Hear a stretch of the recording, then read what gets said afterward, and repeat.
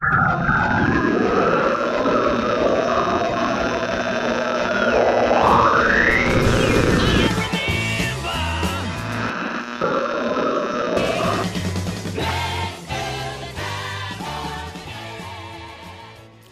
unconventional conventionists. Thanks for tuning in to Time Warp Radio, the Rocky Horror Picture Show Movie by Minute podcast, where with each 7 minutes, we can make you a fair. I'm Haley Mervini. And I'm Katie Tomini. And we are your resident criminologists on all things Rocky Horror. This episode's timestamps are our 1 minute 3 second 34 to our 1 minute 9 second 48. We'll be covering just, enter superlative here, like the most amazing scene of the movie. Objectively the most entertaining scene of the movie. Everyone's favorite part of the movie. The most energetic part of the movie. Definitely everyone's favorite song. Yes. I mean, actually, I really do like this song. It's quite informative. There's we're talking about the dinner scene. And it's such an interesting scene because it's jam-packed with, we're getting slammed with narrative all of a sudden after what we thought was just like a fun sequence of music videos. We were watching a fun YouTube playlist of old 70s musical theater numbers. And now we're getting oh, this is a story. Oh, we should have been paying attention to why Eddie was here. Oh, the character they were mentioning at the very beginning, he came back and he matters. And he's got a number. And who the heck is Dr. Scott? Why did he show up out of the middle of nowhere all of a sudden? We try to decode Eddie's cryptic message and the even more cryptic way Dr. Scott somehow received it. And we're also going to profile the actor behind the mustache, Denton's premier high school science teacher turned UFO enthusiast, Jonathan Adams. Katie, is your favorite flower / side dish celery? You know what? No. It's really not. I despise it. I also despise any other root vegetable that just tastes like crunchy water. So would you say that you hate celery? Mm-hmm. Mm-hmm. Mm-hmm. Mm-hmm. Mm-hmm. So we left off with everybody just remembering that the world does not revolve around them individually. Reality. I came here with somebody. Oh, it's not normal to just meet this, she doesn't even know if Rocky is a man or not, a human. She's just I have these sexual urges now, and I'm going to pursue them. And she's, totally blinded by this roller coaster she's on. They all are, except for Riff and Magenta. They know exactly what's going on. Yeah, they seem to be behind a lot of these schemes. Mm-hmm, mm-hmm. After Janet and Rocky exchange glances, she doesn't look to Brad. She's not exactly concerned with him from this point forward, I'd say. Even performing as Janet, there is a point where I feel I detach from Brad. We're very much an item together, holding hands. And then, you kind of just become, totally solo. Yeah. Yeah, and she's Brad's pretty much just out of the picture for Janet, I think. I think she's found her type. And it's anything but Bradley J. Anyone could be anything, maybe. And we get a transition to the criminologist back in his study. It's a split down the middle wipe, like opening like a book. The crim says, Food has always played a vital role in life's rituals. The breaking of bread, the last meal of the condemned man, and now this meal. Crim is at this point taking a much more active narrator role. There was a period of like totally narratorless movie. We just have like fun bops and fun character development. And then he's setting this up in such a dark way. Yeah. It's all of a sudden like lightning crashing in the background again. Uh-huh. Yeah, like you think everything was fun and we were all having fun and games. And on Crim's desk, he has 2 framed photos of Franklin D. Roosevelt and Ronald Reagan, which is very interesting because insert the Twilight Zone theme. Ronald Reagan was essentially a presidential hopeful at this point in filming, like in 1974 approximately, and he didn't start campaigning for his presidency until like 1975. Yeah, so like almost an entire year after this was filmed. He was kind of taking a step back from his role as the governor of California. So, I mean, like, potentially people could have maybe thought, oh, maybe he's going to run for president. You know, that'd be, like, cool or whatever. But, Yeah. like, it wasn't a for sure thing. So it's just a very interesting coincidence. It's an interesting combination because you pointed out that both of the presidents took over after a period of unrest in American society. Yeah, FDR took over after Hoover, who was president during the Great Depression. So people were not exactly at their happiest. And FDR kind of was like the light at the end of the tunnel and gave a lot of people a lot of really great hope. Mm-hmm. And then Reagan actually took over after Nixon / Ford and that whole Administration, fiasco. that like span of time, yeah. Yeah, so again, people were doubting the government, they were doubting the country, and Reagan kind of brought a glimmer of hope back. And Reagan was an actor. Yes. So it's interesting why he's on Crim's desk for a bazillion reasons. Yeah. Because it's also, we just keep getting presidential references, and those 2 presidents essentially stepped in at times for presidents who didn't fulfill the expectations of them at that time, you know? And then Brad has the Nixon speech, the resignation speech, in his car. Why is he listening to that a bazillion times? Like, what is Brian Thompson telling me with this through line of like disappointing men and then like the men who follow disappointing men, you know? And Brad is very disappointing for Janet, and then Rocky ends up being kind FDR? No, literally in that way, Brad does become FDR, American Badass. We're going to plug that movie again because please go watch FDR, American Badass. There are literally werewolf Nazis in that movie. Please go watch it.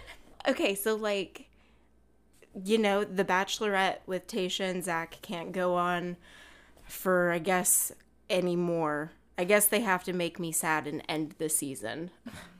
So I have to watch other reality TV, I guess. But Love Island Australia, beautiful. Love that show. The drama's right on. And all they do is talk about each other's types and like, are you into brunettes? Are you into blondes? He's Are you not into my tall type. guys? He's a little bit too short. Like, it's so bizarre because they don't end up having real conversations with each other. Like, Janet hasn't had a real conversation with Brad or Rocky. Like, I guess, she had the best conversation she's had all movie with Rocky during Toucha. I mean, yes. Sure. But it's also like he's a totally different type than Brad. Mm-hmm. Maybe she's just like so attracted to him because he's just so different from the expectation of who she's supposed to be with, and maybe Muscle Man is her type. Maybe she really is a muscle fan. But that would be like, I don't know. I don't know why else there would be freaking a ex-president. Well, not an ex-president. A former president. A former president. And a not yet president on his desk. Very interesting. And also, I have come to the hesitant conclusion that Richard O'Brien and Brian Thompson are some kind of psychic. Because we not only get like these little premonitions with the Reagan photo and, you know, just like weird random little bits of like things that are happening in the future. They had no idea that this movie was going to be popular. They had no idea it was going to resonate with people and people would want to recreate it as many and as often times as we do. But then we also get them teaming up again to do Shock Treatment, which is totally foretelling reality TV taking over the world. Yes. Oh my gosh. I have so many thoughts about Shock Treatment that I just can't even. I need to parking lot all of the thoughts right now. I'm just Beep, beep. I'm just, you know, Parking telling you that I think they might be psychic. They were also paying attention. Yeah. You know, like sci-fi movies are always going to be written by people who are noticing the like big brother aspects of our current reality, of our current society. And they're going to be the ones to write novels and movies about the like dystopian ways of society that like we don't even like, it's just so ingrained in our society that we don't even recognize it, you know?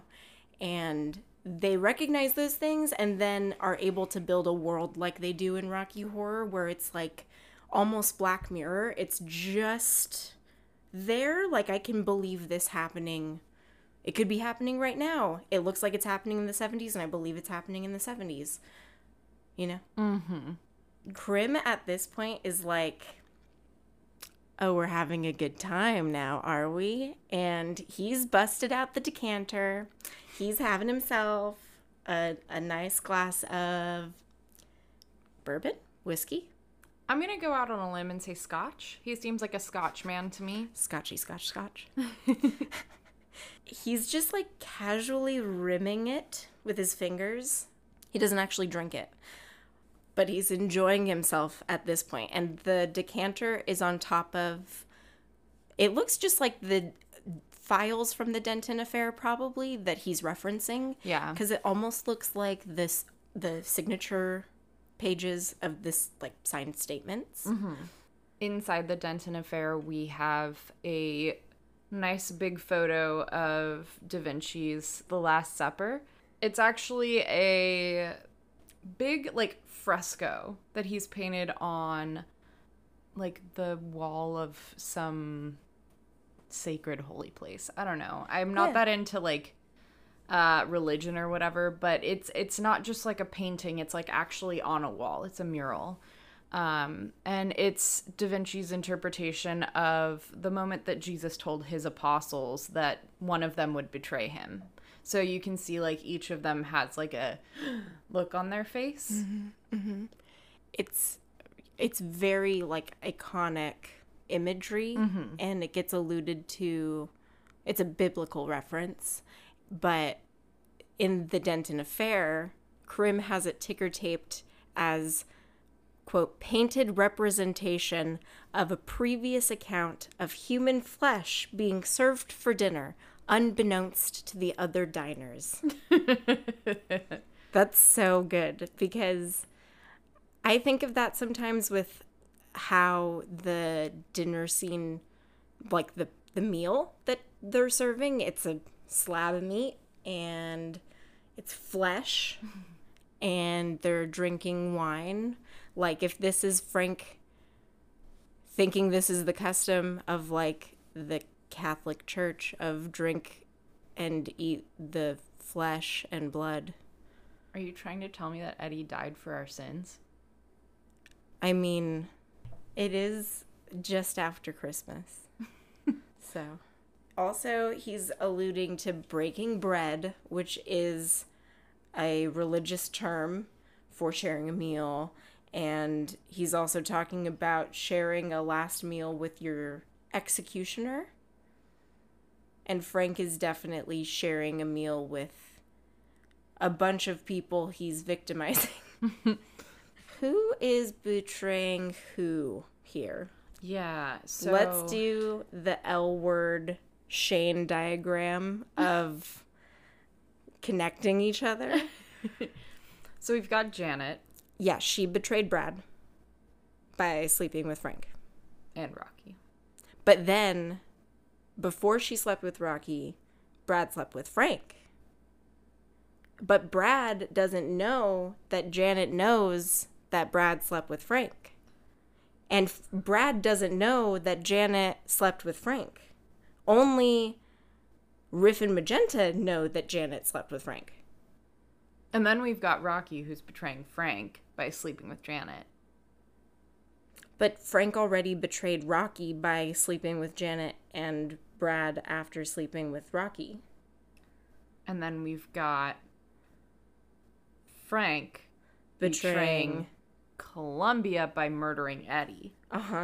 And betraying Janet by Sleeping with Brad. sleeping with Brad, and then betraying Brad by telling Dr. Scott that he slept with him, and then betraying Eddie by murdering him, and betraying Dr. Scott by being a rival scientist of who knows how many years. Honestly, they could be, like, long-term rival scientists. The key word of today is betray. Brought to you by the letter B. Is that even a word anymore, though? I was typing it, and I said betray, betray, betray, and I was like, We've said it so many times. But we get a square box from center, wipe outward to a canted angle of the dinner scene. A lot of the shot is taken up by the chandelier that's over the dinner table, and this dinner table is so bizarre. It's so... Oh, man. So the arrangement, we've got Janet sitting next to Brad because Frank is going to make them sit with their decisions, you know? And then on the other side, we've got Rocky sitting next to Columbia, partially because he doesn't want Rocky to sit anywhere near Janet. He's got him sitting as far away from her as he possibly can. Yeah, and he also keeps Janet right next to him. Frank keeps Frank keeps Janet right next to him so that he can keep an eye on her, you know, make sure no handsy stuff's happening under the table. No footsies. Yeah, no funny business.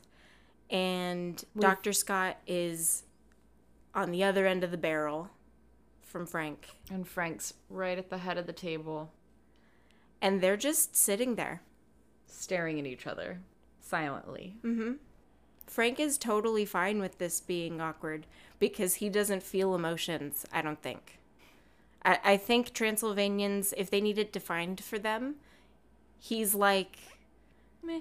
Totally... Indifferent. Yeah, he's like operating on the Maslow's hierarchy of needs, like on the bare level of sex, sleep, food. That's the basic level, right? I covered it. I think so.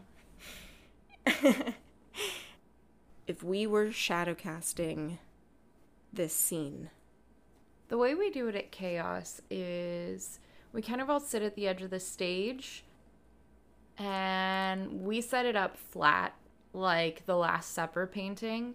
We don't do like one on, like here's the side of the table, here's the other side of the table. I mean, you can do that, but for us, we don't have a table like that, and it's easier for the audience to see us if we're all sitting in one straight line. That's how we do it at Midnight Insanity also. Yeah, because it's just... It looks better from the audience. And they get shots of their faces. Like, you don't only have the shot of... with Columbia and Rocky's backs to the camera. So it's effective, so you can see all of their facial expressions. Plus, then you get really nifty photos that make your cast look like you're in the Last Supper. So, as Janet, I'll put my heels back on after Toucha because she's wearing her heels for Medusa, and I won't get an opportunity to put my heels on otherwise. So I'll have them like preset right before I go do Toucha, so that way I can grab them real quick. And then she's now down to her ripped up lace slip, and otherwise this is the moment of shadow casting where we like really actively participate in callbacks, I would say. Yeah. And that seems to be pretty standard for most shadow casts that I've seen. So I know that everybody is in the costume that they were in the scene prior. We've got Janet in her rip slip. We've got Brad in his blue robe. We've got Dr. Scott wearing Dr. Scott clothes. We've got Rocky in his gold, and we've got Columbia in her PJs. The only one that has changed since the last time we saw them is Frank, and Frank is now wearing it's like a mesh long sleeve top with like an silver applique, like floral applique across it, and then it's like a dark colored paisley velvet waist cincher. It's like very muted colors, but it's like purples and oranges and blues. Very, very muted colors, but there are certain shots that you can see where it's like, oh, it is paisley. Hey. No, I love it. And he's wearing that under the leather jacket in the previous scene, but he ditches the leather jacket. That's why that leather jacket is a commitment. It's like the sequin tailcoat. Like, you wear it for one scene, but it is just beautiful when you get it right. Yeah, and you could wear it anywhere. Yeah. I think someone should wear their Columbia jacket as just, night out on the town. Yeah, go for it. Thank you. I will. This table is just stuffed to the brim with things that don't make sense. Like the spread in the ballroom during Time Warp didn't make sense. And Patricia Quinn in the commentary, and also just, pretty well-known trivia of the movie is that Jim Sharman wanted this to be a dinner party that didn't make sense, and to further foreshadow that they're not of this planet. Like, they don't know how to throw a dinner party. They don't know they need to match the china. They don't know they need to line the silverware up in a specific order. They just think, oh, it's fancy to have as many forks and knives offered as possible.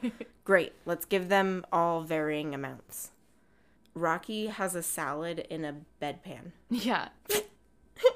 There's like different like crystal vases that have like either nothing in them or like weird things in them. Like There's a vase that has like, it's just full of stalks of celery, but not in like a serving dish kind of way, but in like a floral arrangement type of way. They all have like different plates and different amounts of cutlery. Like there's not only just an abundance of cutlery, but they all have different amounts. I know Dr. Scott has like 7 forks and a knife on the right and a dessert spoon on top of his plate. But then Rocky on the right has like, I think it's 4 spoons and one of them is flipped upside down for no reason. It's just totally bonkers. And then there's like condiments in little tiny jars and a centerpiece where the roast would probably go if they were going to hang out long enough for there to be seconds. But they all have different glassware except Frank and Columbia have matching, like their wine glasses are matching. And then Janet and Rocky have matching like beer cups, beer glasses. Yeah, like pint glasses. Brad gets stiffed with a mug, and Dr. Scott gets a giant beer stein. They all have like party hats hanging off of the back of their chairs as well. But Frank doesn't like tell them when they are all sitting there in silence doing nothing. Staring at each other. Hey, I put party hats out for everyone. We're going to toast to Rocky in a minute once Riff and Magenta get here. Do you guys want to put your hats your on? Party hat? No, he's like, none of this is for you. And Krim continues in his voiceover.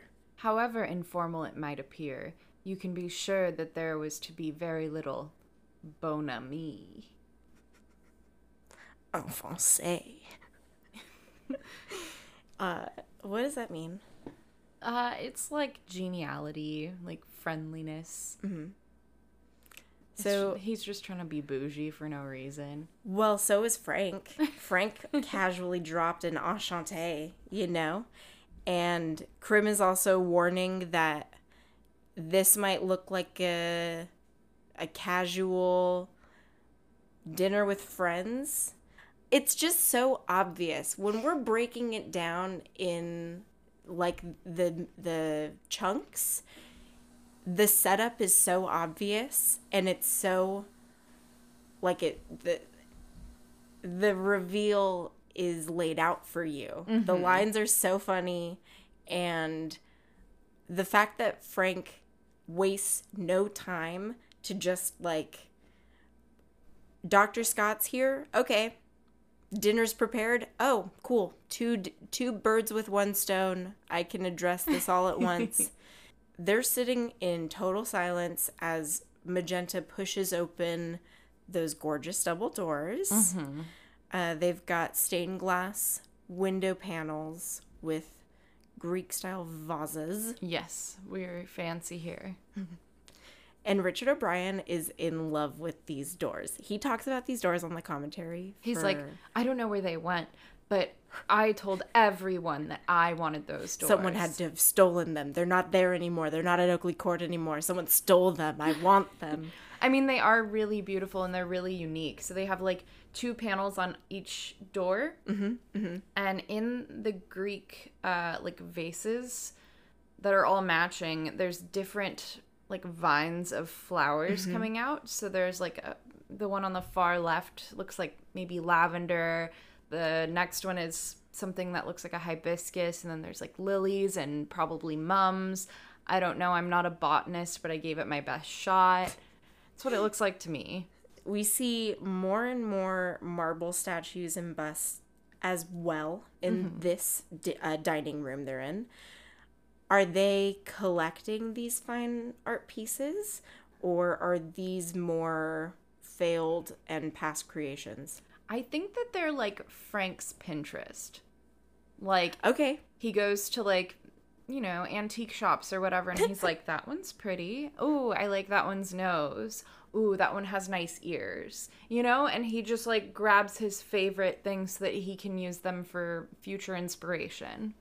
Because then there's also, like, some of them are missing arms or heads. Because that wasn't the important part. Well, what if that's what he built Rocky out of? Ooh. He broke off pieces of different statues that he liked and was like, great idea. I built the perfect man because proportionally he's exactly what I wanted. I built him to design. But Riff and Magenta are pushing a silver tray on a cart. Yes.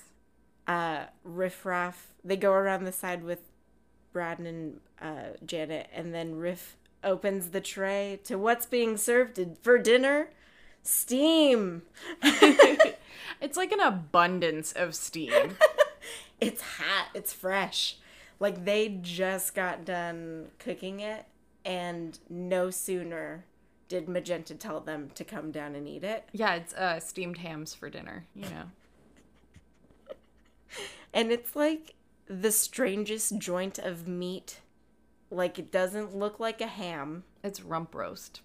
Yeah, it looks like it's like a human thigh. Like, it looks like it's thick on the thigh part, and then it tapers off to like a knee. Yeah.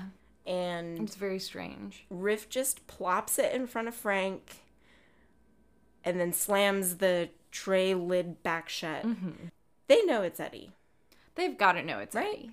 Like, they probably cooked it. I don't see anybody else that could have cooked it. Frank sure as hell did not cook that on his own. No, I think, yeah, right? Because I would think it's like Magenta, the domestic, also cooks dinner for the house. So, like, Riff probably helped in moving Eddie from the freezer. Mm-hmm.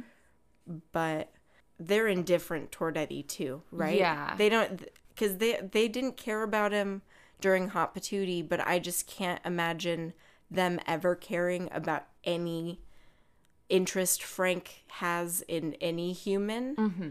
You know? Is cannibalism a thing in Transylvania? I think that the Transylvanians may think that they're like a higher evolved species than us, and therefore they can like hunt us as game. You know what I mean? Mm-hmm, mm-hmm. Because I was thinking that too, that they're just like, oh, humans eat cows and chickens and other species. Like, oh, they're just another species that you can consume for calories. Yeah. It's so weird. I went to a museum in San Diego a few years ago, the Museum of Man, and they had a cannibalism exhibit, just talking about like the history of it in like subcultures, and it's so interesting. You probably know because you studied anthropology, so you probably know about it. But I also study like true crime and creepy stuff like that, so I know a lot. But in the exhibit, they had a like video playing in the exhibit, and it showed a bunch of current pop culture that references being cannibals, and Rocky Horror was in it. It was also, they also had the Always Sunny in Philadelphia episode where Charlie and Dee accidentally they do eat. They don't know if they eat human meat. They do eat human meat. Did they have the theme song for or the theme music for last podcast on the left? That's when the cannibalism started. Oh shit. I mean, this is when the cannibalism is starting in Rocky Horror. And like, so if they're shape-shifting aliens, it's only cannibalism in the sense that they're in human form right now. Because but like, technically they're aliens. They're not humans. So aliens eating humans wouldn't be cannibalism. it would just be a mind fuck, because we'd be like, what? Aliens? Cannot compute. What do you call it when an alien eats a human? Is there a term for that? We then see Magenta, indifferent as always, just dangling the meat carver, offering it to Frank. ready for him to just, can you just start, please? He stands, takes it from her, and begins to really carve into that meat. And, like, I don't know if we're supposed to be appetized by it, but, like, it looks like it's a good piece of meat. I mean, they do say that human flesh tastes like pork. So... I don't want to think that they're actually like, Katie, I'm not saying that it looks delicious because it looks human. I'm saying that whatever meat they used to substitute meatloaf, I'm just saying, like, it looks like just like the most tender, it does, juiciest turkey meat. But, like, turkey is not that juicy, you know? They, like, slice into that, and that's tender. So, yeah, pork-like consistency. I can imagine. And then, as Frank is carving, Riff and Magenta begin serving the wine. They're walking down the sides of the table, just kind of sloshing. Well, Riff is sloshing the wine all over the entire table. Like, doesn't matter if it gets into the plates. Doesn't matter if it's even in the gets cup on your at all. Napkins. Yeah, it doesn't matter at all. But No. Magenta is, like, very politely serving the wine, pouring it pretty nicely into the goblets. And Brad is openly pouting. Oh, he's upset. He is upset. And what is he allowed to be upset over, please? I'd like to know. I don't know. Because, like, if I understand feeling blindsided by coming into the laboratory and finding her in the throes of passion with Rocky, but also so hypocritical because he's totally banking on the fact that he thinks that she doesn't know about Frank. And he thinks he's in the clear. Janet is sitting next to him, and she almost looks like she's considering apologizing to him, but then she's like, wait a second.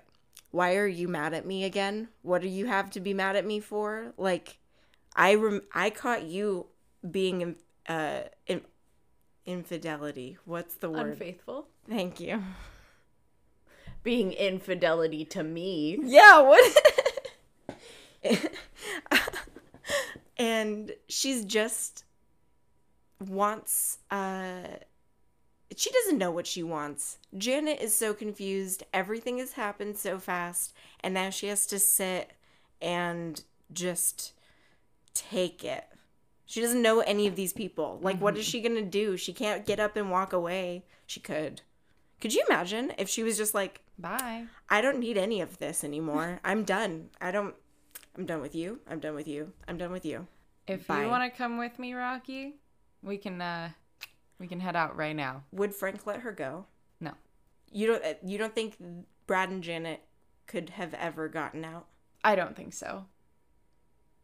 I think that yeah. I don't think he would have let them go.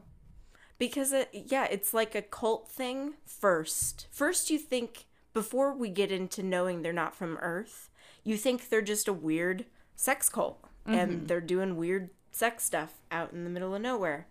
And then it's like... it just keeps getting weirder and weirder. After Rocky's wine is served to him, he picks up his wine glass to cheers. He's like looking across the table. We're assuming to Janet, because he has got this little smirky smile on his face. Yeah. He just looks, he's doing his like Rocky cute face, Yeah, you know? he's adorable and he's happy. And as soon as he picks up his wine goblet, Frank threatens him with the meat carver. And Rocky puts his drink really quickly back down and is pretty frightened. Yeah, because the last Frank said on the matter was, I can break you just as easily as I can make you. So Rocky is like on eggshells. He's like, I don't know what's going to make this guy snap. I saw him murder Eddie earlier. He's capable of, I know he's capable of murdering Rocky too. So it's like, poor Rocky. He just doesn't know. I know. That's like getting mad at the puppy when you're like, the puppy didn't know he wasn't supposed to pick up his wine glass yet, okay? Riff and Magenta are distributing the slices of meat. Then they return to their places back up at the front, but they're not just distributing these pieces of meat, like, you know, with a nice little, like, the little serving fork. No, they're, like, with their hands tossing meat onto each person's plate. Yep. It's so gross. They're just tossing it. And the silence in this room is so tense. And Frank is, like, literally cutting it with a knife. It's just buzzing in the background. And when you hear the, like, dishes clang from the meat hitting them, it's like a shock every single time a noise happens. That's how quiet this scene is. Mm-hmm. And Frank puts the carving knife back down, picks up his glass. One of my favorite callbacks is a bread, a muffin, a toast to absent friends. To absent friends. Everybody very confusedly responds to the strangest toast ever offered at a party. Yeah, it's a very, very strange toast to give to a group of people that you don't know the majority of. Mm-hmm. And, like, also,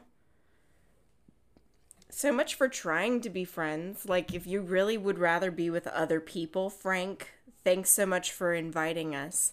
But he's also immediately addressing what Dr. Scott came for and what Dr. Scott was requesting information on, and is foreshadowing Eddie's re-arrival? Fate.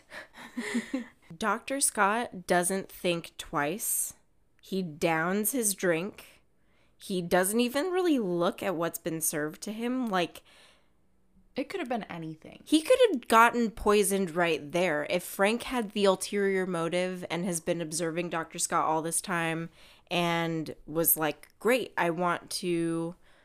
Actually, no, I think Frank sees the value in maybe taking a person like that hostage back to Transylvania. Yeah, I mean, definitely. But what I think is really funny about this toast, especially because the scientist in this just downs it without question, Brad is like very carefully examining his cup and wipes down the rim of the glass before he drinks from it, which to me is very out of character for Bradley J, because he's kind of very gung-ho about every other thing that he does up to this point. But now that he's been bamboozled, he's like uncertain. He's like questioning things now. Poor Brad. I know. Yeah, because it's also, he's not just questioning his sexuality maybe now. He's questioning his relationship with the person that he earlier this evening thought was making a lifelong commitment to. And now he's like, what can I be certain of? What is going on here that everything could fall apart so quickly and fall so out of control? And it's not all right, Brad. Yeah. Everything is not always going to be all right, Brad. Maybe you should listen to Janet's intuition. For once. For once, early on, because now it's too late. Now she's out of there. Frank continues with his toast. And Rocky. Oh, yeah. My child is here. And it's his birthday. So I guess we should celebrate his birthday. And you cut back to Rocky, and he's like, huh? Like his face, he's so concerned, like, oh no, this is it. This is the time. This is when he's getting me. This is when he's going to pull that carving knife back out. But no, he pulls out a birthday hat and places it on his afro and clasps his hands together. Happy birthday to you. Happy birthday to you. Happy birthday, dear Rocky. Happy birthday to Shall we? And he's like, he didn't make him for you, Janet. This wasn't your song to duet with me. Okay. Frank was like, this was my I'm going home ballad. He was going to serenade Rocky with his birthday song. Rocky starts eating his meat, which it's just like, I don't know what his relationship to Eddie would technically be. So is it wrong that he's eating Eddie? Because is Rocky a human or an alien? Or Eddie... is he neither?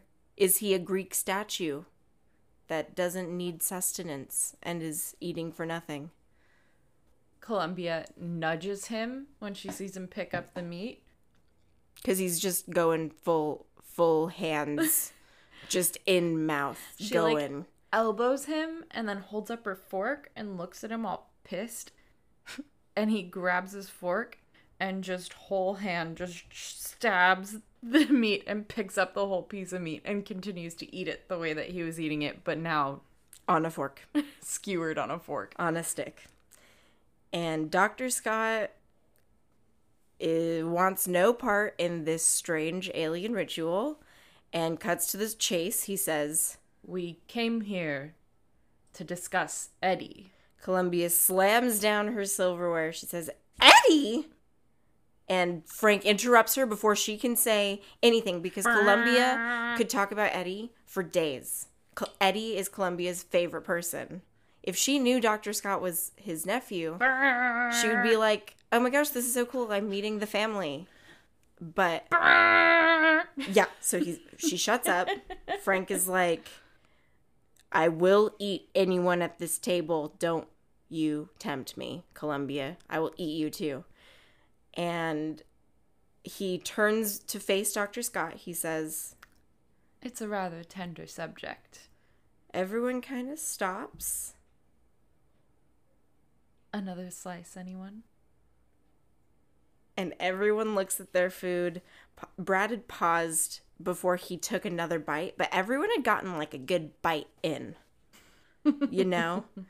That you can't turn back at that point. They look at their food, and if they didn't know that it was Eddie, if they didn't realize Frankenfurter was being clever in responding to Dr. Scott that way, they'd know something's weird about the meat now. Like, I don't know if I trust this meal anymore.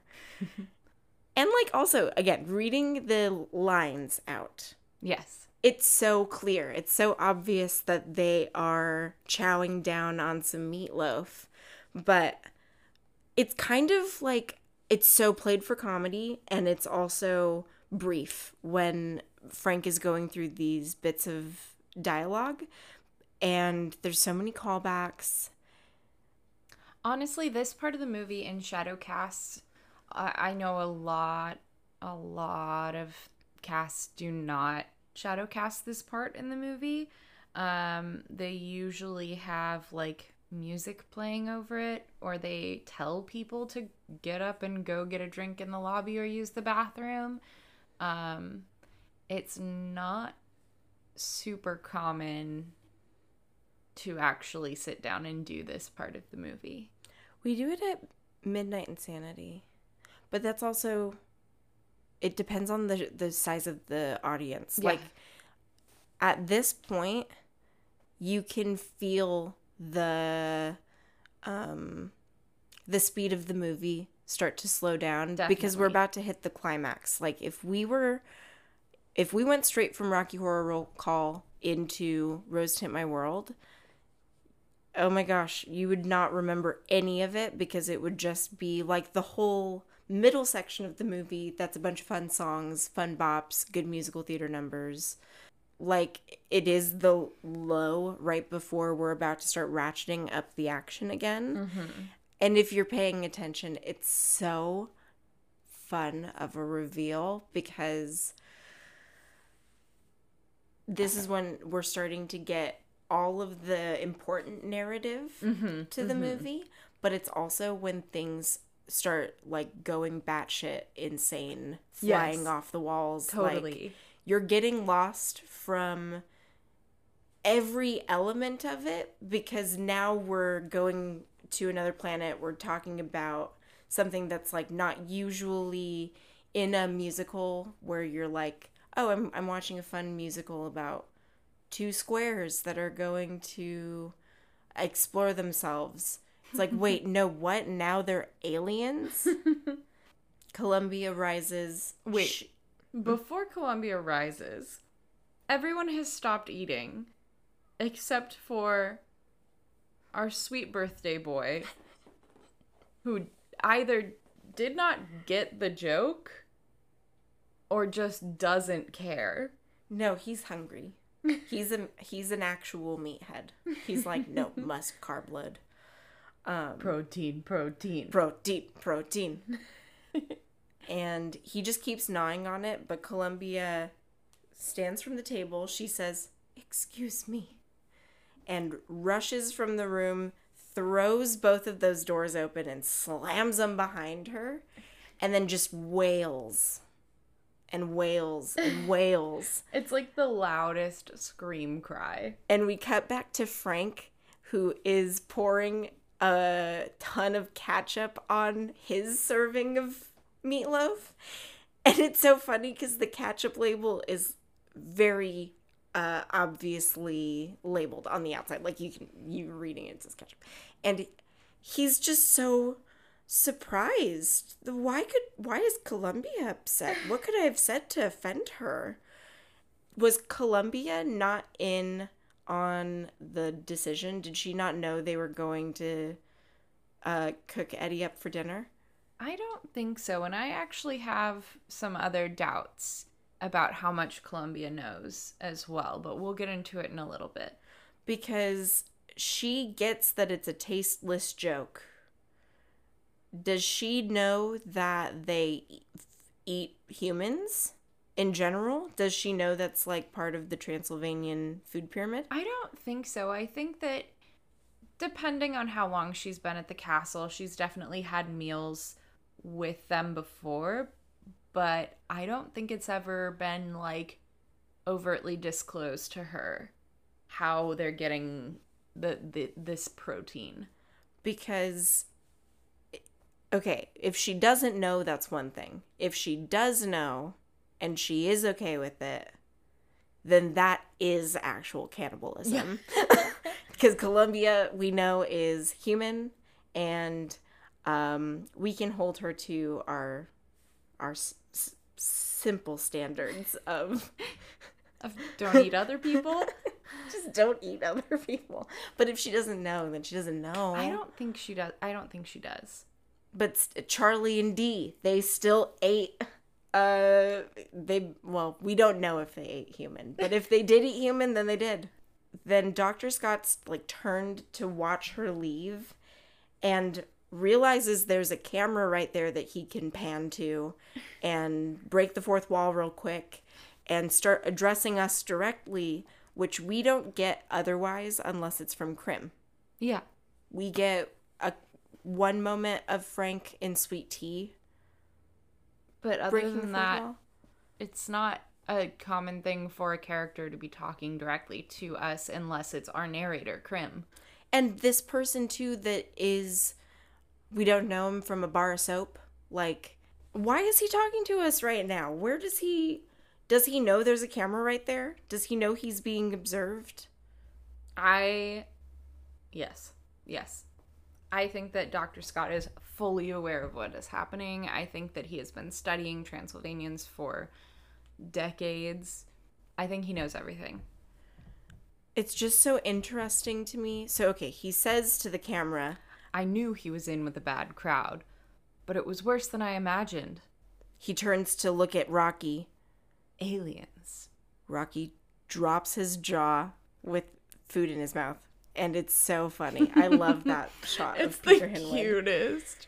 Because he's truly in shock in the way that if Eddie's brain is responding, if that's an Eddie brain reaction, then maybe Eddie didn't know that they were aliens either.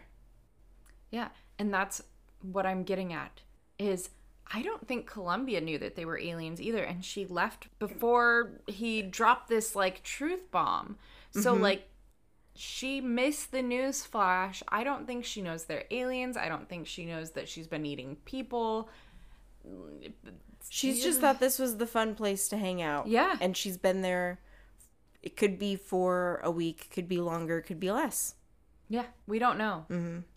Brad and Janet look at each other, then at Dr. Scott. They say, Dr. Scott! What do you... Hold on. What do you mean, Dr. Scott?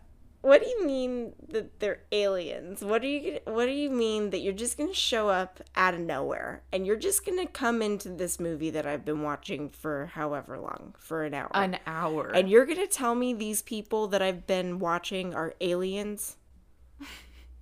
And just like gloss over it? And it's so weird to then, like, because we know they're aliens after watching it a few times, but it's interesting to then think if they were humans just participating in a weird sex orgy club, you know? And it's not what it seems. They're not evil. They're just weirdos out in the middle of nowhere having their fun, freaky fantasies. But, like, we're also getting this revelation before we're going to get the cannibalism reveal, so that we're getting the mind fucks spaced out. We can't get it all just like freight train hit us at once. But this is also this is like the first overt disclosure that these folk are aliens.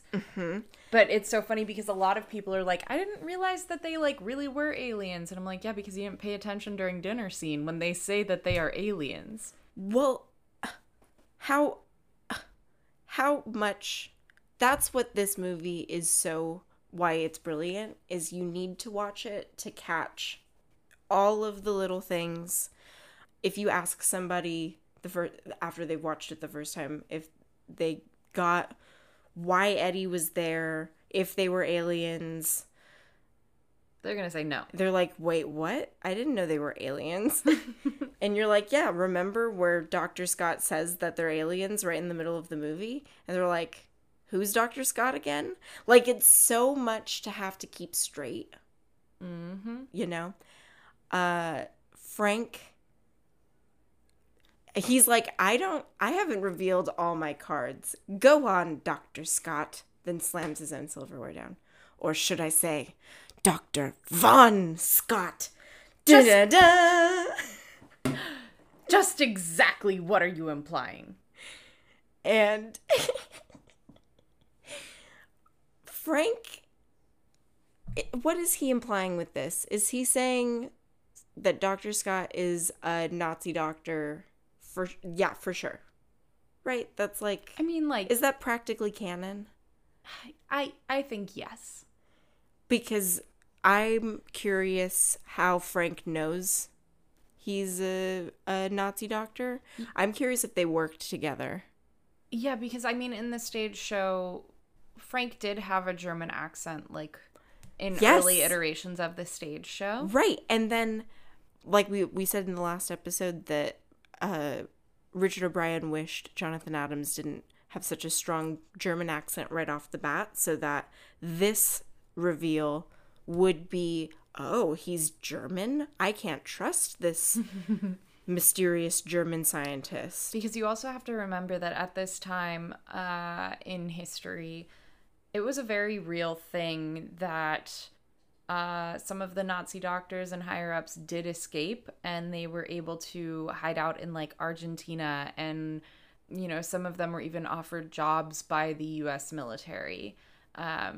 So this was a real fear that was circulating the globe at this point. Magenta also says earlier, triumph of your will, to Frank. And I'm just curious if he, too, was a Nazi doctor who was posing as a... Yeah, who was like, I want to learn about the experimentation on humans because that's the mission I'm going to be sent on ultimately. So I'm going to shapeshift, observe, and learn just the atrocities and crimes against humanity that were performed during the Holocaust. But it's like he could have. They could have. Or Frank could just be throwing out a total red herring to distract from what's really going on. He's like, oh, you aliens, I got one on you. Let's one up each other. I'm gonna distract. And Dr. Scott looks guilty as charged. He's taken aback, but it's also like a thing of like, how dare you? Yes, okay. Yes, how dare you insult me if it's not the truth? If he's like, don't make that kind of claim about me. But what if it's like he looks at Frank and it's like, that's what I recognize you from. Oh. It's all right, Brad. It's all right. It's all right. It's all right. It's okay. It's all right, Brad. It's all right, Brad. And he's so freaked out. He's panicking. But Dr. Scott... He quiets him down. He says, it's all right, Brad. And he starts, like, laughing. When Brad was needing to know what he was implying, he slammed his hand on Susan's hand. And poor Susan, you see it on her face. She wasn't expecting to get a fist on her poor little right hand. But so begins a song that wasn't originally written for the stage show. Eddie's Teddy. And it was added to the stage show at a later time, at the same time that Charles Atlas was added and Planet Schmanet Janet was added. Yeah. It's written in the key of C major with lyrics and original music by Richard O'Brien and musical arrangements for the film by Richard Hartley. It's really interesting if Dr. Scott knows that he's either eulogizing his dinner. You Googleizing. You Googleizing? I did the you googly. I know what a you googly is. One who speaks at funerals. A you Googleizer. And he's either knows that Eddie is dead, and that's why he's singing this ballad about Eddie's life, or it's like him genuinely like pleading to Frank, I know him, I know he wasn't a good kid, but if he's here somewhere, I'm picking him up. Let me take him off your hands.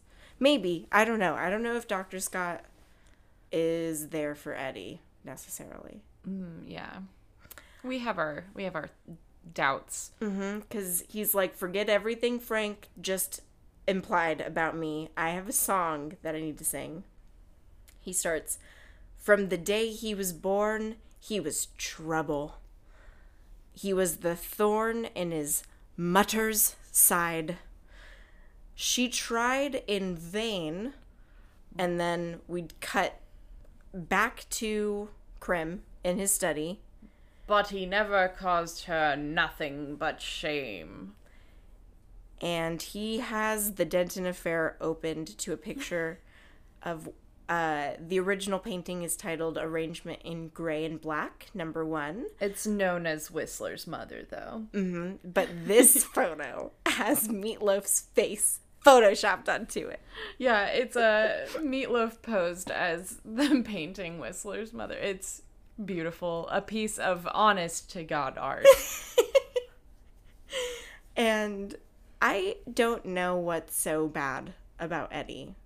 I know the lyrics to Eddie's Teddy, and I know that he's got an addiction problem, but he doesn't sound like a terrible guy. Yeah. Well, he has some not so great implied things about him. But why is he trouble? Why do you think he's trouble from such a young age? That's a really heavy question to ask. Because they only talk about all of the trouble he gets into after his mother dies. See, I had always interpreted this song, I mean, like, so in the lyrics that we have from the script, it has it as... So Dr. Scott says he left home the day she died, and from the day she was gone.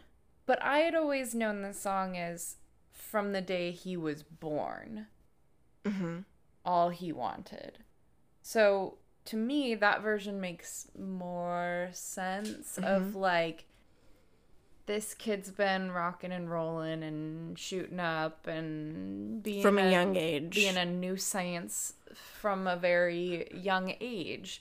But if it's from the day she was gone, then that's him reacting and grieving and like being lost and not having help. Yeah, no one helping him. Like, if Dr. Scott is just observing him doing all these things and also, did Richard O'Brien just write this song literally about Meatloaf's mother's death and what Meatloaf went through after his mother's death?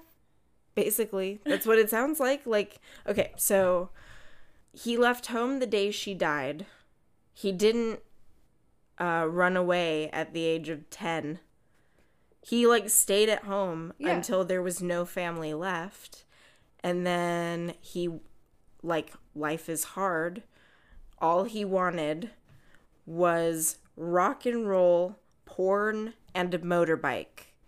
And we cut back to Krim in his study as he's flipping pages in the Denton Affair. We first see a record. It's Acme Records, the song Teddy Bear. Mm-hmm. The Denton ticker tape, it's a blur. You cannot read what it says. Yeah. Sean Hall Designs does not have it, unfortunately. I'd love to restore this movie in like 8K so you could read the ticker tape on the Denton Affair. But then on the other opposite page is a cover of Parliament Publications Tonight, Volume 11, Number 4. And it's an English adult magazine with a topless lady. Woo! Mm-hmm.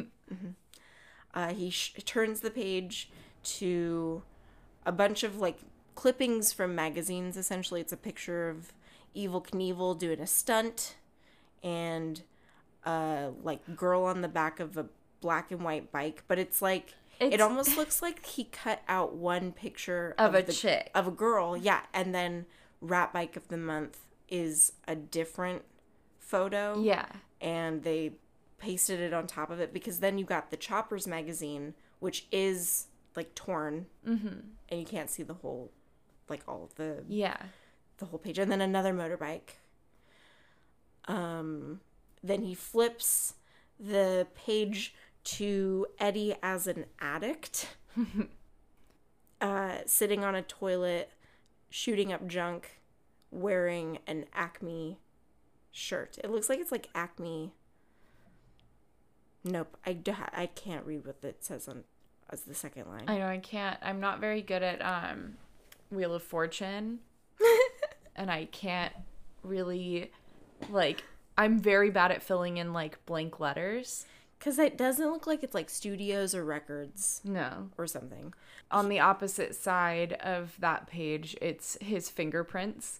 And with Sean Hall Designs, we've got a very good redone version of it in which he is referenced as Eddie Von Scott. Mm-hmm. So... Mm-hmm. It's an E thing, them Von Scotts. Yeah. Everett and Edward. And his mother, Edwina. Edwina Von Scott? Yep. That's who's in the Whistler's mother. Yeah, that's what portrait. going. I'm going with Edwina. Meatloaf played not only Eddie, but also Edwina Von Scott. Oh, man. And Dr. Scott continues to sing, shooting up junk. And it's really hard for you to understand. And I'm feeling it had to be like a censors thing. Like they didn't want it to be directly referred to. And in a stage show, you can kind of say those lines without a censor saying, I don't like that this is overtly referencing a heroin use. Mm-hmm. So I don't know why he sings it that way, unless it's just like hard for Dr. Scott to talk about.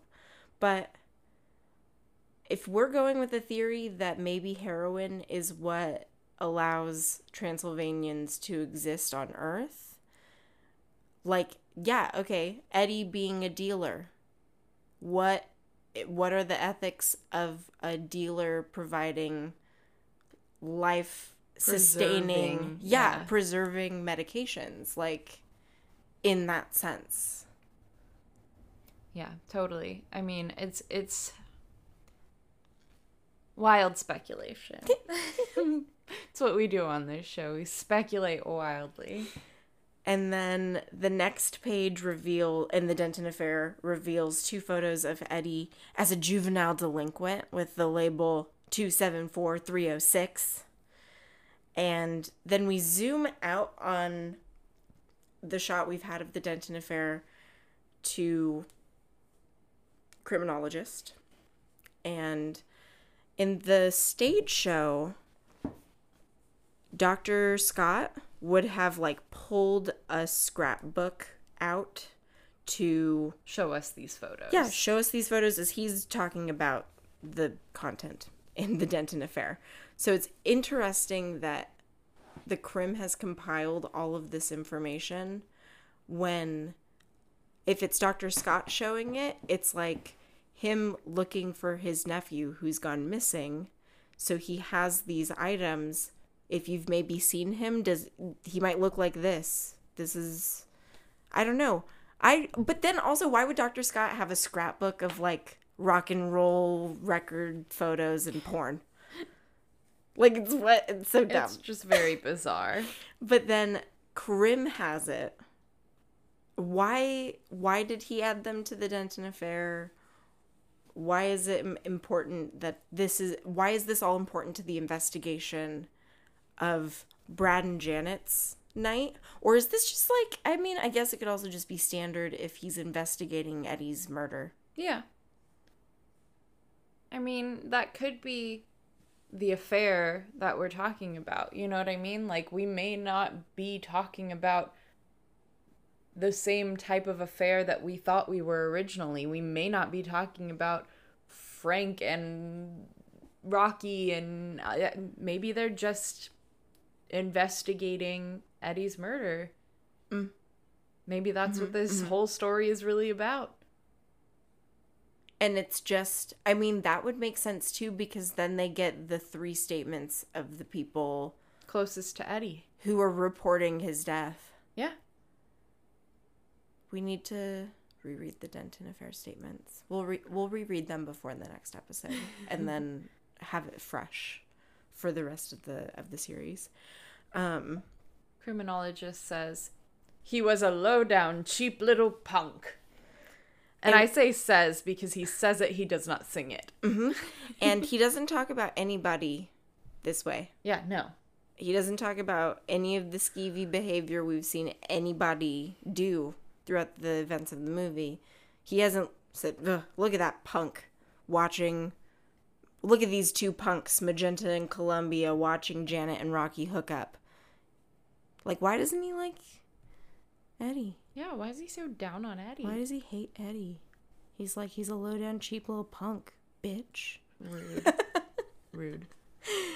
And then we wipe back to the dining room. Dr. Scott says, taking everyone for a ride. And he's a doctor, okay? Apparently. I can only assume by his title that he is a real doctor.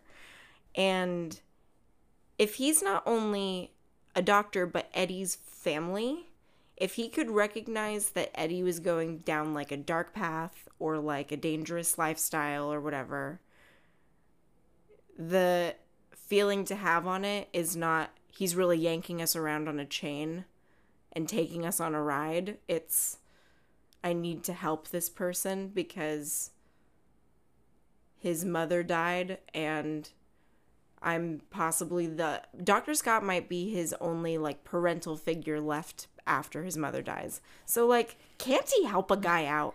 But again, you have to realize during these times, mental health was not addressed at all. It was not a thing. People didn't talk about it. You were hysterical and you had to get your ovaries removed because you were a woman. Or lobotomized. Yeah. Like women who were experiencing their emotions and were thinking too much. They were like, no, you're thinking too much. Let's literally electrocute your brain so you can't have thoughts anymore. So just imagine a man who was abusing drugs being taken in to a hospital and they were like, he needs help. And they're like, yeah, he does. He's high on, and it's like, no, he's grieving his mother passing away. No, they don't care about that kind of stuff. They don't care. All they care about is that when Eddie said he didn't like his Teddy, you knew he was a no good kid. What is his Teddy? Because I don't know if it's a term for like his uncle. Like you have your uncle and you call him Teddy. I mean, so my recollection of the lyrics, which is that he's been bad since he was born. Okay.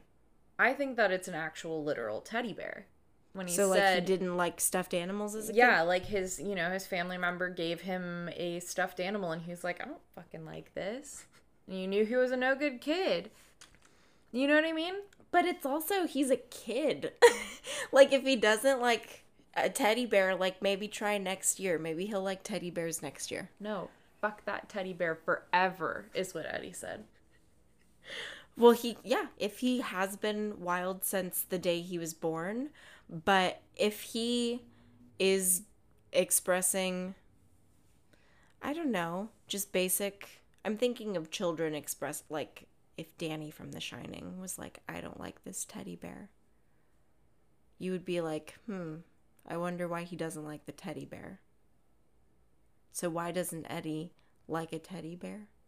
Because he's a no good kid. We cut back to Frank sitting between Riff and Magenta, who are bopping and singing along to lyrics like Brad and Janet.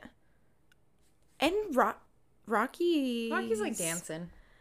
I think he starts singing along by the end of it. By the end of it, yeah, I think so. But Frank is not singing along. Dr. Scott continues, when he threatened your life with a switchblade knife. What a guy. Makes you cry. And I did. I think Frank is saying that he sounds dreamy. Like, ooh, what a guy. Yeah.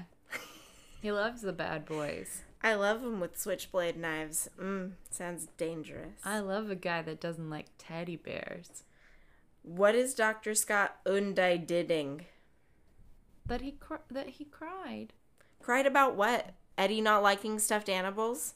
He cried about Eddie's troubles in his life. I think he's crying because Eddie didn't like Dr. Scott growing up and was like, this relationship with this guy, he's weird. He's into weird stuff, weird experimentation, maybe.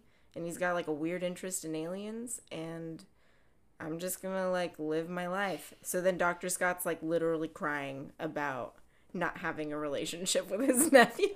That's so sad. That's even more sad. Well, hey, he could help him, and then he would have a relationship with Eddie. He tried in vain.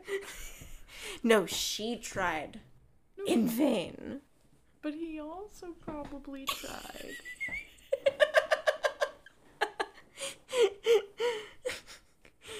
And we wipe to Columbia in her room. She's sitting at a dressing table with, in the background, there's like a guitar hanging on the wall, but it also looks like just like a prop. It doesn't look like a real guitar. It looks like a cutout of a Yeah. guitar. And it's got a photo of Meatloaf projected. Probably. It looks like it's It looks like it's projected on there. fuzzy. It doesn't look like it's like painted on a real guitar. And she is lamenting over a very cluttered nightstand table with a autographed photo of, who is this? Oh, this is Hetty King. She's a super famous male impersonator. It's autographed. It's autographed for Columbia. Okay, is this Columbia's room with all the Eddie merchandise? I think so. I almost like thinking that it's not her room, but she brought in all of these touches of like her prized photograph, her prized autographed photo of an impersonator, a male impersonator. But also, on that same note, what if it is Frank's, like one of Frank's rooms that he decorated, and Frank has an autographed photo of a male impersonator? Yes. Yeah. Yeah, that's what I was thinking too. I feel like Frank would want a room in his house that's like a fun girls' room. That looks like Perry Bedden and Brian Thompson's apartment. Because don't we all want a room that looks like that? Columbia sings. Everybody shoved him. I very nearly loved him. I said, hey, listen to me. Stay sane inside insanity. But he locked the door and threw away the key. And this is definitely Break the Cutie Part 2. Yes. Where Columbia not only has to watch her boyfriend get murdered, she has to eat him for dinner as well. Poor thing. Just I know. if you think that Columbia was just having a normal night, hanging out with the Transylvanians, and then two normies came and crashed the party, and then everything went haywire, and now Eddie is dead. And now, I can't believe they're eating him for dinner. I told him to stay sane inside insanity. But what does she mean by that? I think that Columbia was probably relatively accepting of his addiction and was like, I always told him, like, if you can't get clean, at least stay sane inside the insanity. Yeah, I like that. I like that better than it being like Frank's crazy mixed up world. Stay sane inside of all of this craziness. Because she's talking to Eddie, and it's like, you know my thing is like, I think that they were together before they got to Frank's castle. And so I think that this was like an ongoing thing of like, yeah, you struggle, but like you have to keep it together on a deeper level. Yeah. I wanted to know what you thought about it because you do Columbia all the time. So it's just curious. And she's got a giant wallpaper of Eddie that we now get to see the full photo of. Yes. Which, now that I think Dr. Scott wheeled around Columbia and Magenta, it's not just the one photo of Eddie that he's seeing. He's like getting bombarded with Eddie memorabilia. Yeah. That no wonder as soon as he meets Frank, he's like, let's just cut to the chase because I know he's been here. Yeah, like I saw your room dedicated to him. Can we talk about that mutual connection we've got now? And then Columbia the camera pans with her as she throws herself upon her little love seat. It's like a daybed. Yeah. And collapses into tears. I was curious because she says, locked the door and he was in a deep freeze. Do you think Eddie was... Okay. We just said that if Rocky didn't know that they were aliens, Eddie may not have known that they were aliens. But what if Eddie did know they were aliens and did want to travel back to Transylvania and was okay with getting like experimented on or whatever? Well, like cryogenically frozen. And maybe that's why when he like busts out of the deep freeze and he does Hapatootie is because he thinks that's his like grand entrance to the new planet that he's like a visitor on. I do like that idea. Yeah, because he's also not. He doesn't care about Frank and Riff and Magenta during Hapatootie. Like, it makes me wonder if he knew why he was going into the freezer. And he, like, when he takes off his helmet, he looks around, and it looks the same. The laboratory didn't change when they unfroze me. It looks just like Earth. Like, maybe Eddie thought that they were already on Transylvania. Yeah, maybe.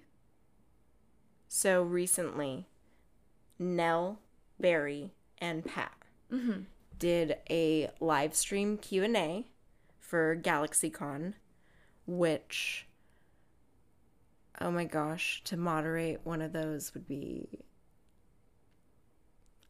really cool. But they're so funny because they just... the years of banter between them. They just look at each other and they go, oh, shut up.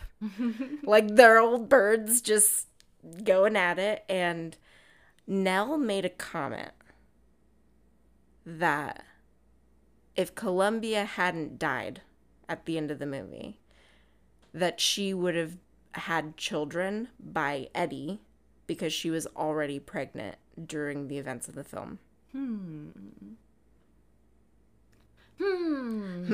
Is right, because I like that that's why she's so emotional and she's like experiencing like early pregnancy hormones and is like, and that's why she gets the chutzpah to confront Frank. Yeah. Is she's like got pregnancy hormones juicing through her veins. Yeah. And also it makes it even cuter that in the remake, yes. Yeah. She was actually pregnant. Yeah, Annalee Ashford. Annalee Ashford was literally actually pregnant while she was Columbia. Interesting. No. Very interesting. They also were just like so funny on that live recap. They talked so beautifully about their parents. Aww. Each of them were like, Nell was like, she said that her parents are so well read and intelligent and funny and good at holding conversations, and they always pushed, or they never pushed her. They never told her, like, go do theater, never do it. If it makes you happy, we'll push you when it makes you happy, but, like, and then Pat was saying that her parents always pushed her into theater because she loved it, and she wouldn't do anything but it, Aww. And only wanted to be on stage. And then I think Barry was like, oh, but are you like one of those actors that like it's like autopilot, like you walk on stage and you're just like going by muscle memory? And she straight up was just like, no, I remember every minute. And it's like, fuck, I love these people. They're so cute. Love them. Anyway, we right to left swipe back into the dining room where Dr. Scott continues, but he must have been drawn into something, making him warn me in a note, which reads, and he pulls a note out of his right breast pocket. What's it say? What's it say? And Frank and Magenta lean in, because they have, like, a little bit at stake with this. Mm-hmm. But Rocky and Brad and Janet all crowd around Dr. Scott. What do they have at stake here? They're don't just even nosy. Yeah, they're just, like, gossip? What? I need to know. And Dr. Scott pulls out and opens a note which looks like it has been written by a child in this finger note paint. Keeps me up at night because it's the one thing after so many times of watching that I cannot find any logic to. It's like, where did the note come from? How did Dr. Scott get this note? Did he get it earlier in the evening and now he's just deciding to go investigate? Or did he just receive this note and he's immediately urgently investigating, but if that's the case, like, how did he get this note? Okay, but before we get into all that, we gotta read the note. Yeah. Eddie in a voiceover comes on. He says, I'm out of my head. Oh, hurry, or I may be dead. They mustn't carry out their evil deeds. Yeah, how? Like, he's like Goofy. He does a Goofy yowl. And it's signed, Love, Eddie. Brad and Janet guiltily glance at each other because they know his fate. Yes. There's, oh shit, he knew it was coming. He premonitioned his own death. And I just don't, okay, the only thing I can think of, what I keep holding on to is we see Rocky leave the castle. Mm-hmm. I'm just thinking if it's possible that Rocky maybe found a note lying somewhere in the lab, and then it's like it triggered the thing in his half Eddie brain that was like, oh, I needed to get this to Dr. Scott. I need to get out of here. Or what if, because it does look like it was written by a toddler, what if Rocky wrote it? Okay. Because he thinks his name is Eddie. Because he thinks he's still Eddie. Right? Okay. Yes, and he says that he's out of his head, which literally at that he's point, out of his head. Yeah, he is. And okay, but what about the other possibility that Dr. Scott forged this note? Do you think that's a possibility at all? I think it could be a possibility, like kind of an excuse to get in to the building. Mm-hmm. But my interpretation of the note was always that Eddie had gone out to run some deliveries, and he was like, see you, baby. I gotta go work. To Columbia, right? Right. And so he's gone. And while he's out, he drops that note off at his uncle's. And when he gets back, he gets intercepted by, like, Riff, Magenta, and Frank. Mm-hmm, they put him in the deep freeze before anybody else knows he's there. And that was, like, the day before Brad and Janet got there. Okay. So he's only been in the deep freeze for, like, maybe a day. In my head. Like, he just got put in the deep freeze. Well, what do you think are the evil deeds that he's referencing to? Is he talking about Brad and Janet? Him bringing in... He's talking about a new experiment. I think he's talking about Frank bringing in other people to experiment on. Okay, because I always thought it was like what Brad and Janet think it is, which is Eddie being afraid that he's going to get murdered by these people.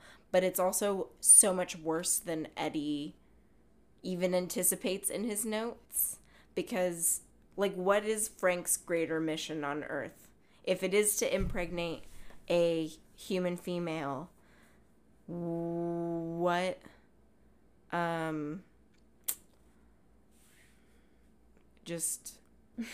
what? Riff and Magenta turn to look at Frank like, this is interesting. What are you going to do about this, huh? This is messy now. Brad and Janet wince in pain and continue to look at each other, then continue to sing to each other. When Eddie said he didn't like his Teddy, you knew he was a no-good kid. We keep getting these frames of Riff just like snapping along with the bop. Because if we've learned anything about Riff, it's that he loves chaos. He loves when things do not go according to plan. He, like, thrives on it. He's like, oh my god, Frank is pissed right now. I love this. Uh-huh. And they also, Transylvanians love music. Yes. And you can see Frank, it's paining him to not be able to sing along. Like, he really wants to sing along, and he's kind of doing the, like, I'm just gonna do, like, a little bit of dancing. But I'm not gonna let on that I'm actually enjoying this number. Dr. Scott continues, and when he threatened your life with a switchblade knife, what a guy. Makes you cry. And I did. Who is this man, Katie? Tell me about Jonathan Adams. I mean, he's kind of a man of mystery. I wasn't able to find a ton of information on him, partly because maybe he just didn't do a lot of wild and crazy things, but also because there's another guy named Jonathan Adams. That's an active actor. Yeah. Currently. So it was kind of a bummer, but I did find out that he was age 43 at the time of filming, which totally blew my mind. He was only 43 years old. He looks good, but also he plays older. Yeah. Yeah. He attended 2 different art colleges, and not for acting, which is what I assumed. Mm-hmm. He was actually trained as an artist and was known for his surrealist cartoons and his collages. That's so cool. His last art show before he kind of threw the towel in was called, I think it was called Jonathan Adams in Wonderland. And it was like a bunch of collages and stuff of just kind of surreal art. I wasn't able to find any pictures of his art, though, which is such a bummer. So if anybody has any Jonathan Adams artwork, please send it to us, like pictures or whatever. Mm-hmm. Please send it to us. We'd love to see it. He began acting. Did he continue to do his cartoon work after he started acting? Not that I know of. It seemed like he just kind of gave up on art once he started acting. Because he found some good success. Mm-hmm. Some, pretty good success as an actor.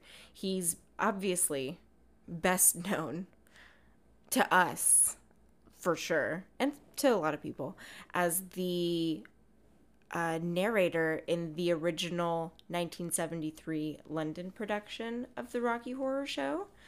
And then when they were casting for the film, was it that they knew they wanted Charles Gray for the narrator before before it molded into the criminologist? I think so. Because then Eddie is usually a double casting for Dr. Scott. Dr. Scott. So it's almost like they were like, we're not going to double cast Meatloaf. We know we need a man who's familiar with this. I also think that in the stage show, the narrator isn't as straight as Crim is. Mm-hmm. And they knew Jonathan Adams was a funny guy. But so he plays the straight man perfectly. Yeah. Yes. But I think they wanted to give him something that was like a little more fun, whereas Crim is just very much like straight. He plays it straight the entire time, but not like in a funny way. Like Crim is just facts. Mm-hmm. But Dr. Scott, he's the straight guy. Or is it facts? But Dr. Scott, he's the straight man, but he's funny. He is so funny, and I love thinking that all of the knowledge he had performing as the narrator for many, many performances, mm-hmm. and understanding the storyline to Rocky Horror so much. It's interesting what that brings to him as Dr. Scott. And with all of the deeper, hidden possible interpretations you can take with his character, it's just so rich because clearly he loves the material and then brought a lot to his character. He also appeared in a ton of British theater, TV, and film. He was in The Rivals of Sherlock Holmes, Jesus of Nazareth, Adventures of a Private Eye, the Invisible Man TV miniseries, The Adventures of Sherlock Holmes in 1985, Star Cops in 1987, and a ton of others. He was just he did a bunch of smaller roles in TV stuff, right? Because those are only kind of the larger titles that he was in, but he was in a ton of TV shows, for 2-3 episode runs. And decades, right? He did he was involved in TV until he passed away, right? Yeah, I mean, he was really active until the mid to late 90s.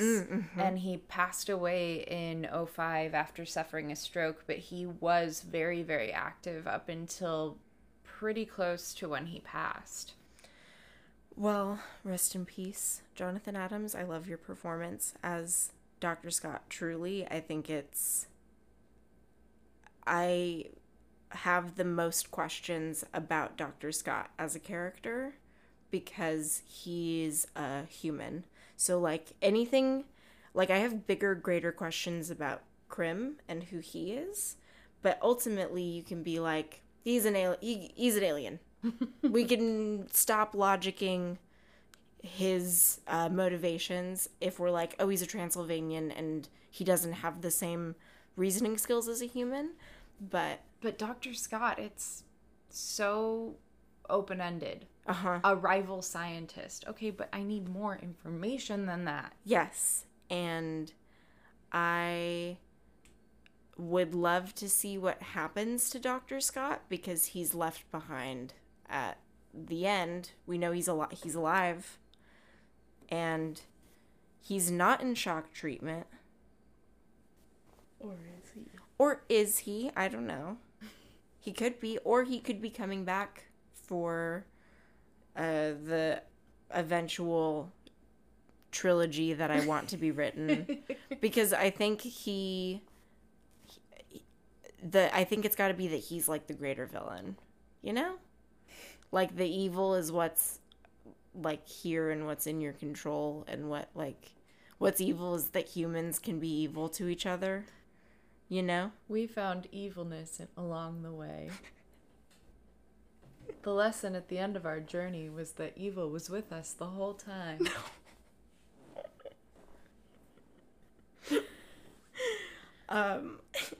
And Dr. Scott pulls a teddy bear out of thin air.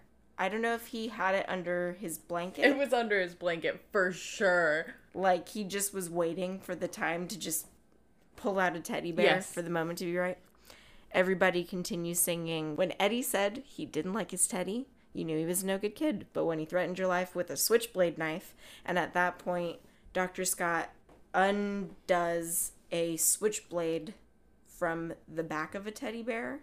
Was he concealing the weapon the whole time? Or did he... Because he kind of looks surprised that it comes out of the teddy bear. Maybe he found it in there. Like, he was holding the teddy bear, and then he, like, felt something in it and was, like, pulled it out. Okay. Because I also like the idea that he concealed a weapon to possibly attack Frankenfurter. You know? Maybe. Like, they might search me down. I can't be packing. But if I have a teddy bear that has a carefully concealed sharp that I can unsheath. Now we get the pace of the song significantly slowed. Mm-hmm. Frank says, "What a guy. Whoa, whoa, whoa. Makes you cry. Hey, hey, hey. Und I did. Eddie." And Frank has had enough. He takes that as his opportunity to stand. Riff and Magenta know a reveal is coming, and she starts to, like, giggle about it, but he shushes her. Like, don't ruin the surprise. It's just about to happen. And Frank reaches forward, seizing the tablecloth, and suddenly pulls it away in one swift motion, revealing a giant glass coffin containing the decomposed remains of Eddie. And this is accompanied with a total shift in music. Ba, ba, ba, ba. Face melting. That guitar riff. Like, you're like... And it quick zooms into Eddie's remains. His name was Robert Paulson. His name was Robert Paulson. His name was Robert Paulson. And he's got, like, the leopard lapel like and the jeans facing on us. still. But so that way we identify and we know, oh yeah, that's the guy we saw earlier. And The fun fact that everyone already knows. I love it though. I love it. None of the actors knew that the dead body was going to be under the tablecloth. Mm-hmm. So when Tim pulled it away, their like shocked reactions are genuinely how they were feeling in that moment. Yes, I love it. I love it because it is a good reaction. And I don't know then if Susan was directed to run to Rocky. See, I think that what it was originally supposed to be was Frank ripping the tablecloth off and like shattering everything to the floor because he's so pissed. Yep. So Janet's like scared that Frank's gonna like jump over the table and attack her, so she runs to Rocky. But she ends up getting closer to Frank by going over to Rocky. Like, she could retreat with Brad to, like, the corner of the room. They could run in the opposite direction of Frank in that way. She needs a muscle man to defend her. I think Brad is just out of the picture for her. She's just, like... He's not even a consideration for a mate for her anymore. And that's why she runs to Rocky for support in this moment. Yeah. And she's also, like, still feeling so betrayed by Brad. Like, he hasn't done anything to make it better. Everything's happening so fast. Janet screams. And with that, so ends our segment. Total cliffhanger on this one, guys. Sorry.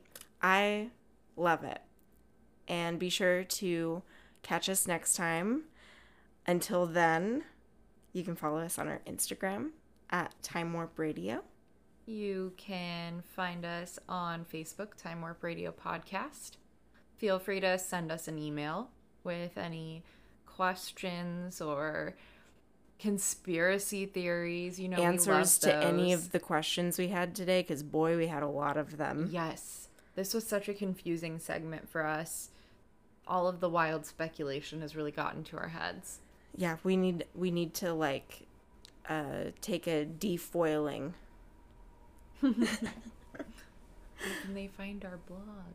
Oh, we have a blog at timewarpradio.blogspot.com with a bunch of fun videos and costume links and Shadowcast photos. And Twitter. We have a Twitter. We keep forgetting about the Twitter. We're on Twitter at Time Warp Brad Pod. And we love you guys. And don't forget, On Wednesdays, we watch Rocky. Bye. Bye. Please don't forget to rate, review, and subscribe. It really helps us out, and we appreciate all your feedback. We'll see you next time.